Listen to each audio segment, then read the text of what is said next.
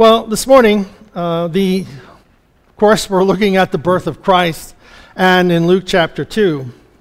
And one of the things that whenever we ponder or think about the birth of Jesus, we are looking at the knowledge of God's fatherliness.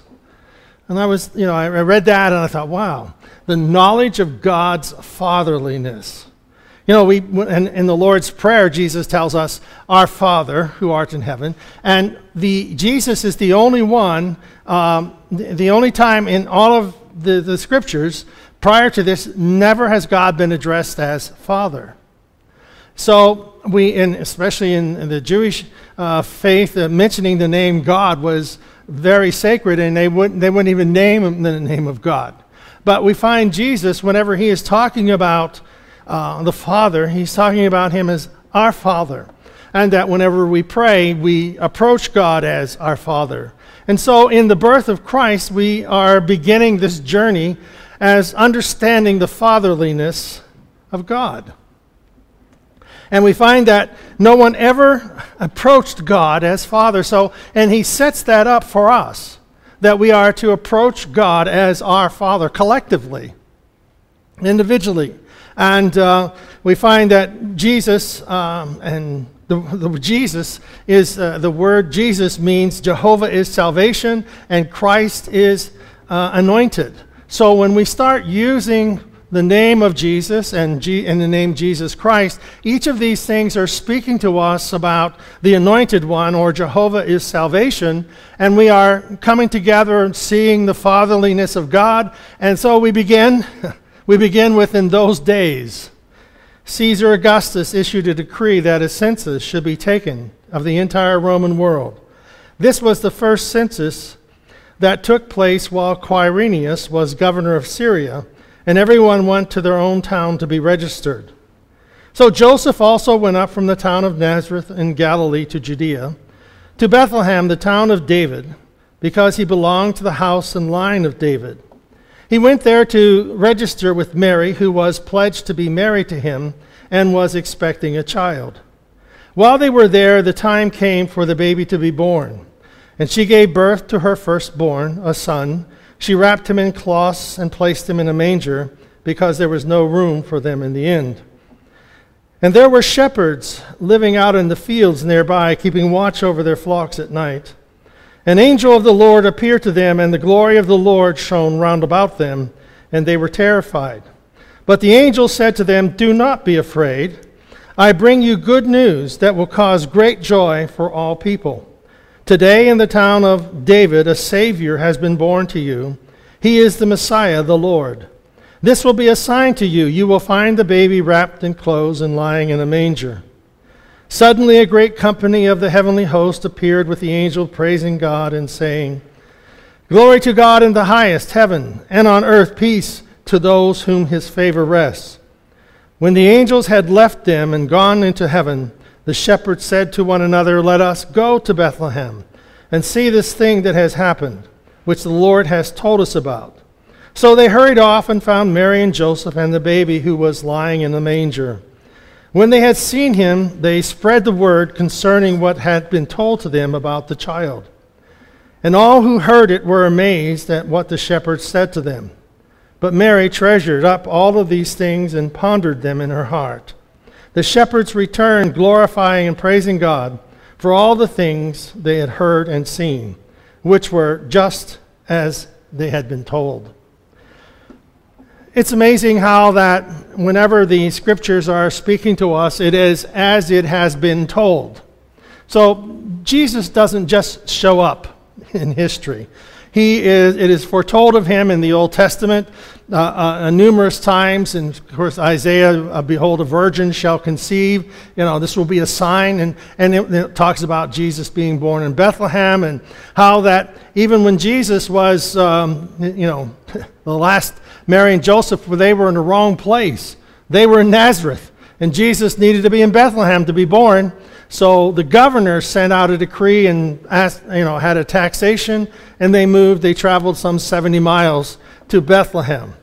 Well, in our Christmas celebration, what is your first thoughts when you say Christmas and you think of Christmas? Any takers? You know, what are your first thoughts? Is Jesus? Yeah. But I think for some of the kids, it's presents, gifts.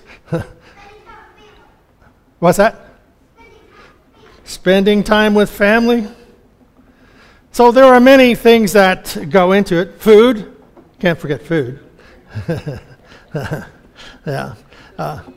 Cookies, you know, baking, getting cookies, eating them, sampling them, all those sort of things. So there are presents, there's church, you know, Christmas Eve service. There's time to be together. So one individual did a poll, and he said, and this is what he came up with. He said, I am celebrating, the people that he spoke with said, I am celebrating that I made it through another year. So, I am celebrating being home with my family. I got a Christmas bonus. My son is home from overseas. I am celebrating that I got my shopping done. I'm not celebrating anything. I'm just trying to survive. I'm celebrating that we will see our family. And I think there's one in our midst that will be celebrating a grandson for the first Christmas. So we have all these things to be celebrating. How about preparing the Christmas list? Sending out Christmas cards. You got them all out? We got ours all out. Usually about 2 days before Christmas we get them in the mail. But getting the Christmas list together, you know, do you have, how many are on your Christmas list? And then you go through and you check off everybody that sends you one to make sure you send everybody a card. And if you didn't, they sent you a card, you didn't send them one, you put one in the mail right away and send it to them. Okay. No one be offended. So, getting all of the gifts or whatever that we get together, if no one buys you a present, go buy one yourself. That's okay. Be God's gift to you by you buying one for yourself. What else goes on at Christmas? We plan for our events. Sometimes there's office parties, sometimes there's neighborhood parties, sometimes there's friends and family, get-togethers and decorating, small or large. Looking at others and what they have decorated. And I always tell everyone, if you haven't been through Wimber to see the decorations, you need to. It's done very, very well.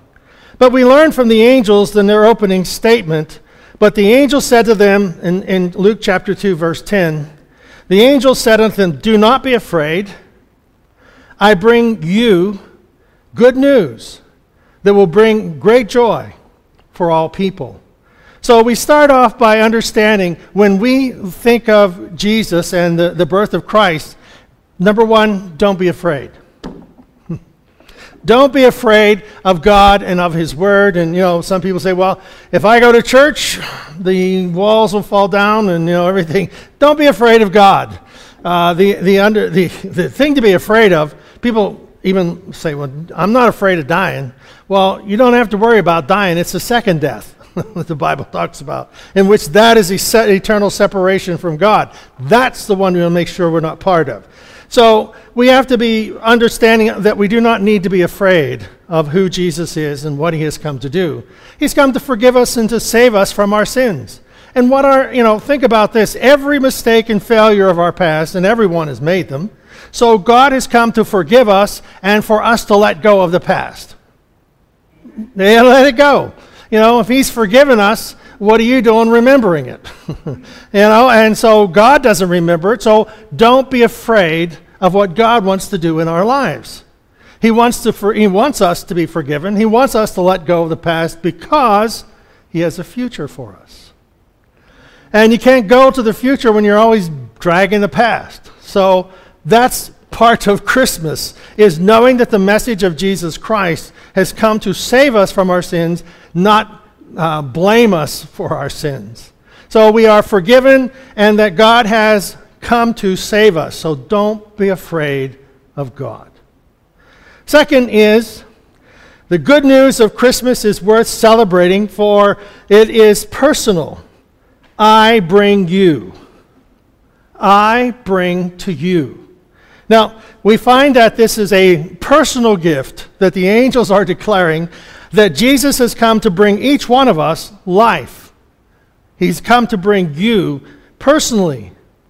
I've come to give you life. John 10:10 says, the thief comes, what for? To steal, to kill, and to destroy.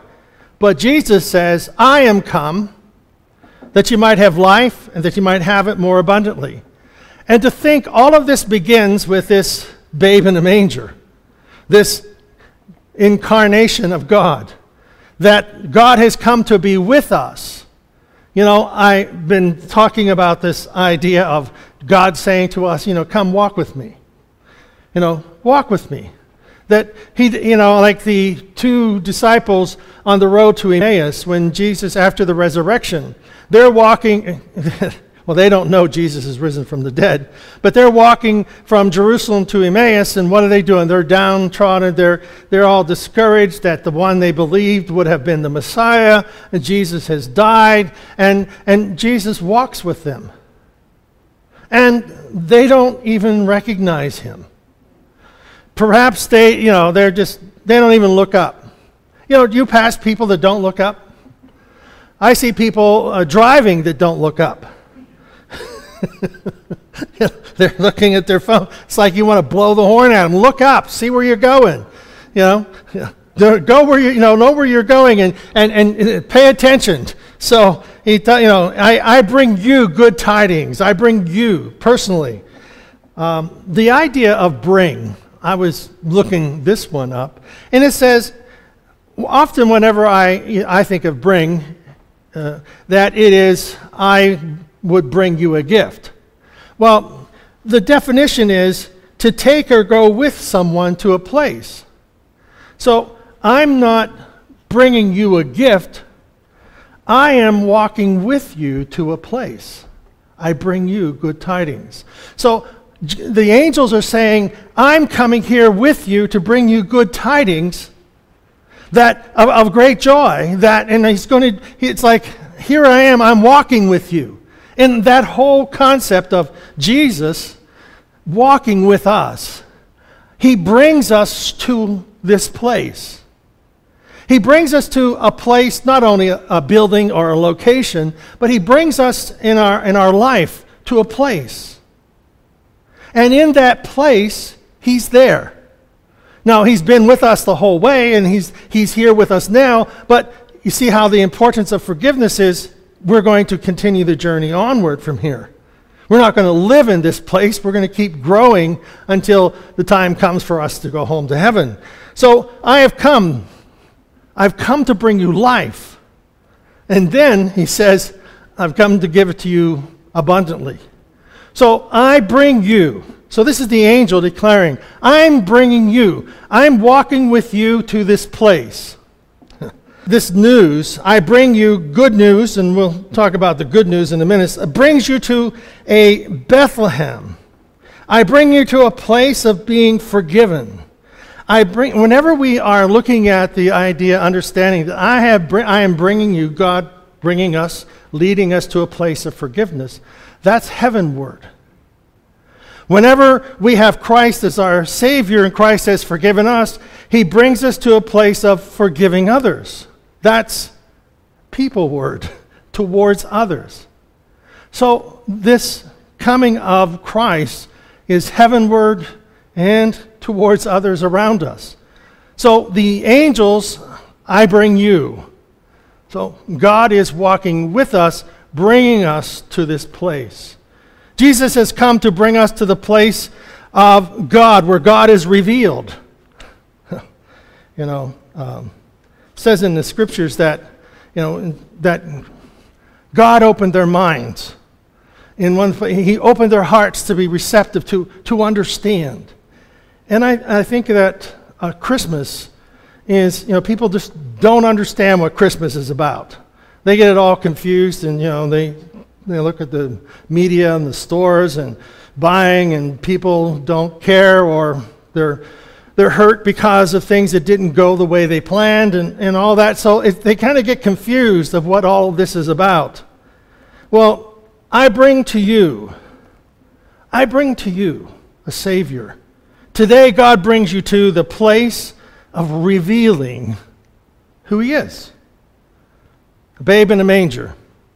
I remember when Cassie was little, we had a manger scene, and Jesus was missing. And Cassie had taken the baby Jesus out of the manger, and she had the tractor and the manure spreader, and she's running him around the house. Jesus is stolen, Where'd Jesus go? Well, driving him around the house. I guess she was walking with him, and he was walking with her, riding with her, I don't know. But we find that God brings us to a place of revelation. And it isn't, maybe you have had the angels show up, but the revelation is there is an understanding in our heart that God loves me, he has forgiven me. John 15:5 says, I am the vine, you are the branches. He that abideth in me and I in him, the same bringeth forth much fruit. For without me you can do nothing. So, what is he doing? I bring you.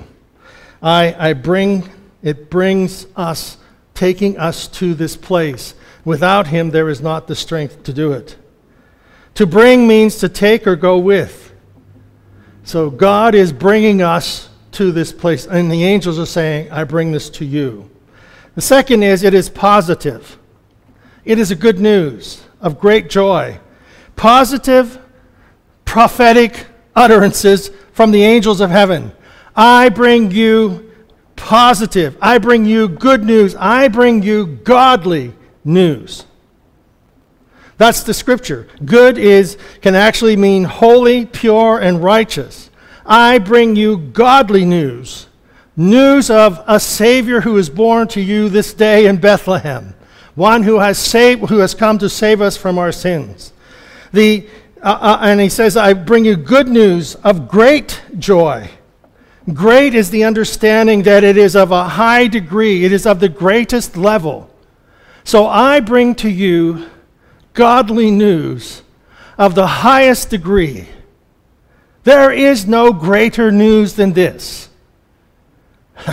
I bring this to you. It's personal. It's not just for people over there. It's for us personally. I bring good news to you. I bring godly news of the highest order. There is a Savior born to save us from our sins. That is the highest degree, and it is of great joy. Joy is different than happiness. Happiness depends on happenings, things around us. Joy is a fruit of God's Spirit that grows in our heart and life. Joyfulness is something that is inside about our relationship with God that never changes. Happiness is, well, it's raining today and it's a bad day, or it's snowing, we're going to have, you know how bad it's going to get? Well, it may be. But the idea is the joy, God brings us joy. It's something grander. It is something that is established in our life. It is something that is associated with following Christ and having Christ in our life. After the resurrection, in Luke chapter 4, we find where Jesus appears to his disciples. And I kind of skipped through some of this. In verse 38, he says, why are you troubled? And why do thoughts arise in your heart? Why is it that you're so troubled about this whole thing? See, Jesus has died on the cross, and he's risen from the dead, and he's standing there with the disciples. And he says to them, why are you troubled? Well, from the other perspective is, Jesus, don't you know you're dead? Yeah, I know I'm dead. I died, but I'm alive again. Well, how often do we have that same approach? Don't you know, God, that I have this problem? And God says, what are you all troubled about? What is it that you're so upset about? And Jesus shows, he said, here, look at my hands.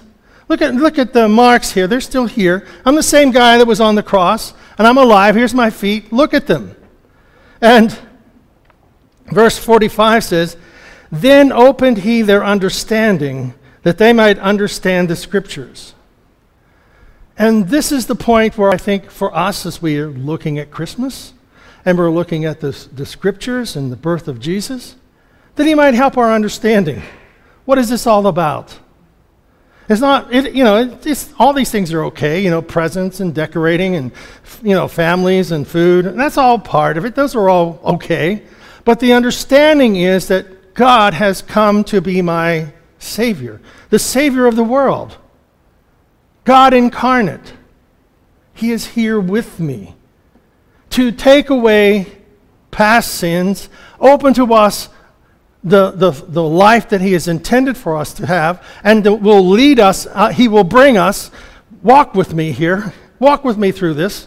And that's the understanding of the scripture that he brings. And then verse 52 says, and they worshiped him and returned to Jerusalem with great joy. Isn't that something?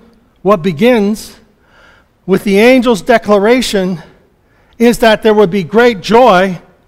And the ending of the gospel, the ending is Jesus has returned, going to heaven, and the disciples return to Jerusalem with great joy. I bring you tidings of great joy. Unto you is born a Savior. And then when Jesus ascends to the heavens and the disciples are walking back to Jerusalem, what happens? They return to Jerusalem with great joy. Wow. So the circumstances around the life, miracles, abandonment by many, the death of Jesus, but the resurrection, I bring you great joy. And finally, it is universal. It's for all people. It's not just for us, it's for everyone. And we find that he showed unto us, this is Acts chapter 11, verse 13, and he showed us how he had seen an angel in his house, which stood and said to him, send men to Joppa, and call for Simon, whose surname is Peter. What happens here in the book of Acts is Peter has had a vision that a sheet coming from heaven and has all these unclean animals on it that he was not allowed to eat. And Jesus, the vision is telling him, rise and eat. And Peter's saying, no, I can't do that. And then God saying in the vision, what you call unclean, I'm calling clean. And then there's the house of Cornelius, which is a Gentile. He has this vision, go get Peter and have him come and bring you the news about the good news. And so Cornelius sends people to the house of Peter, and Peter's having these visions, and his vision's just finished, and the people are knocking at the door. And what happens? Peter goes to the Gentiles and preaches to them the message of Jesus Christ. For you see, the message of Jesus is for all people. We shall tell thee, verse 14, who shall tell thee words whereby thou and all thine house shall be saved? That Peter will tell you words that will bring salvation to your house. So the message of Jesus is for all people. For this is good and acceptable in the sight of God our Savior, who will have all men to be saved. 1 Timothy 2, 3, and 4. It is the will of God for all to be saved. Did you know that? It is the will of God for everyone to be saved. God is not willing that any should perish. He wants everyone to come to him and to make heaven their home. Just some people won't listen. They won't heed the call. But God has called for them.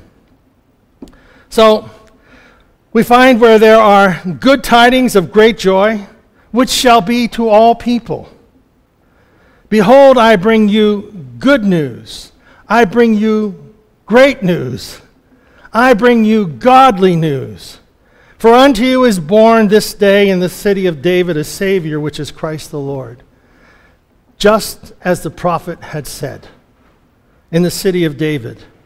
The anointed God, Lord of all creation, Lord of our righteousness, Lord of all men, Jesus put himself in our power for us to share with him.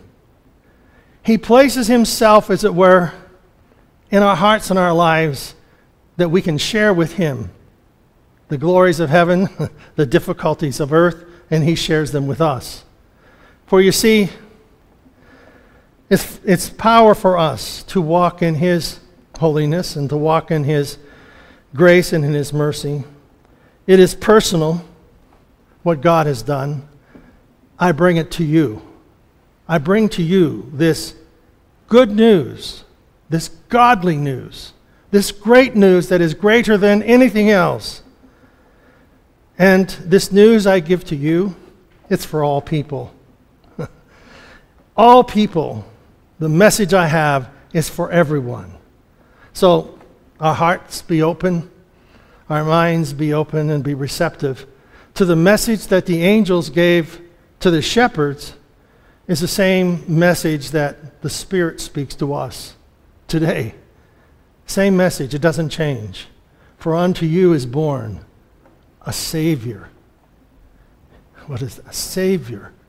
Great news, godly news. He will save you from your sins. He will keep you in your life. He will take you from glory to glory. He will lead you on. And he says, come now, let us walk together through this. That's our challenge for Christmas. Amen? Father, we thank you that you have given us such a great message, an understanding of your Spirit and your word. Open our hearts and our minds that we might be receptive to what you want to do in our lives. We thank you for Christmas. We thank you for what it means. And it means God with us, God incarnate. Thank you for loving us that much. We pray in Jesus' name. Amen.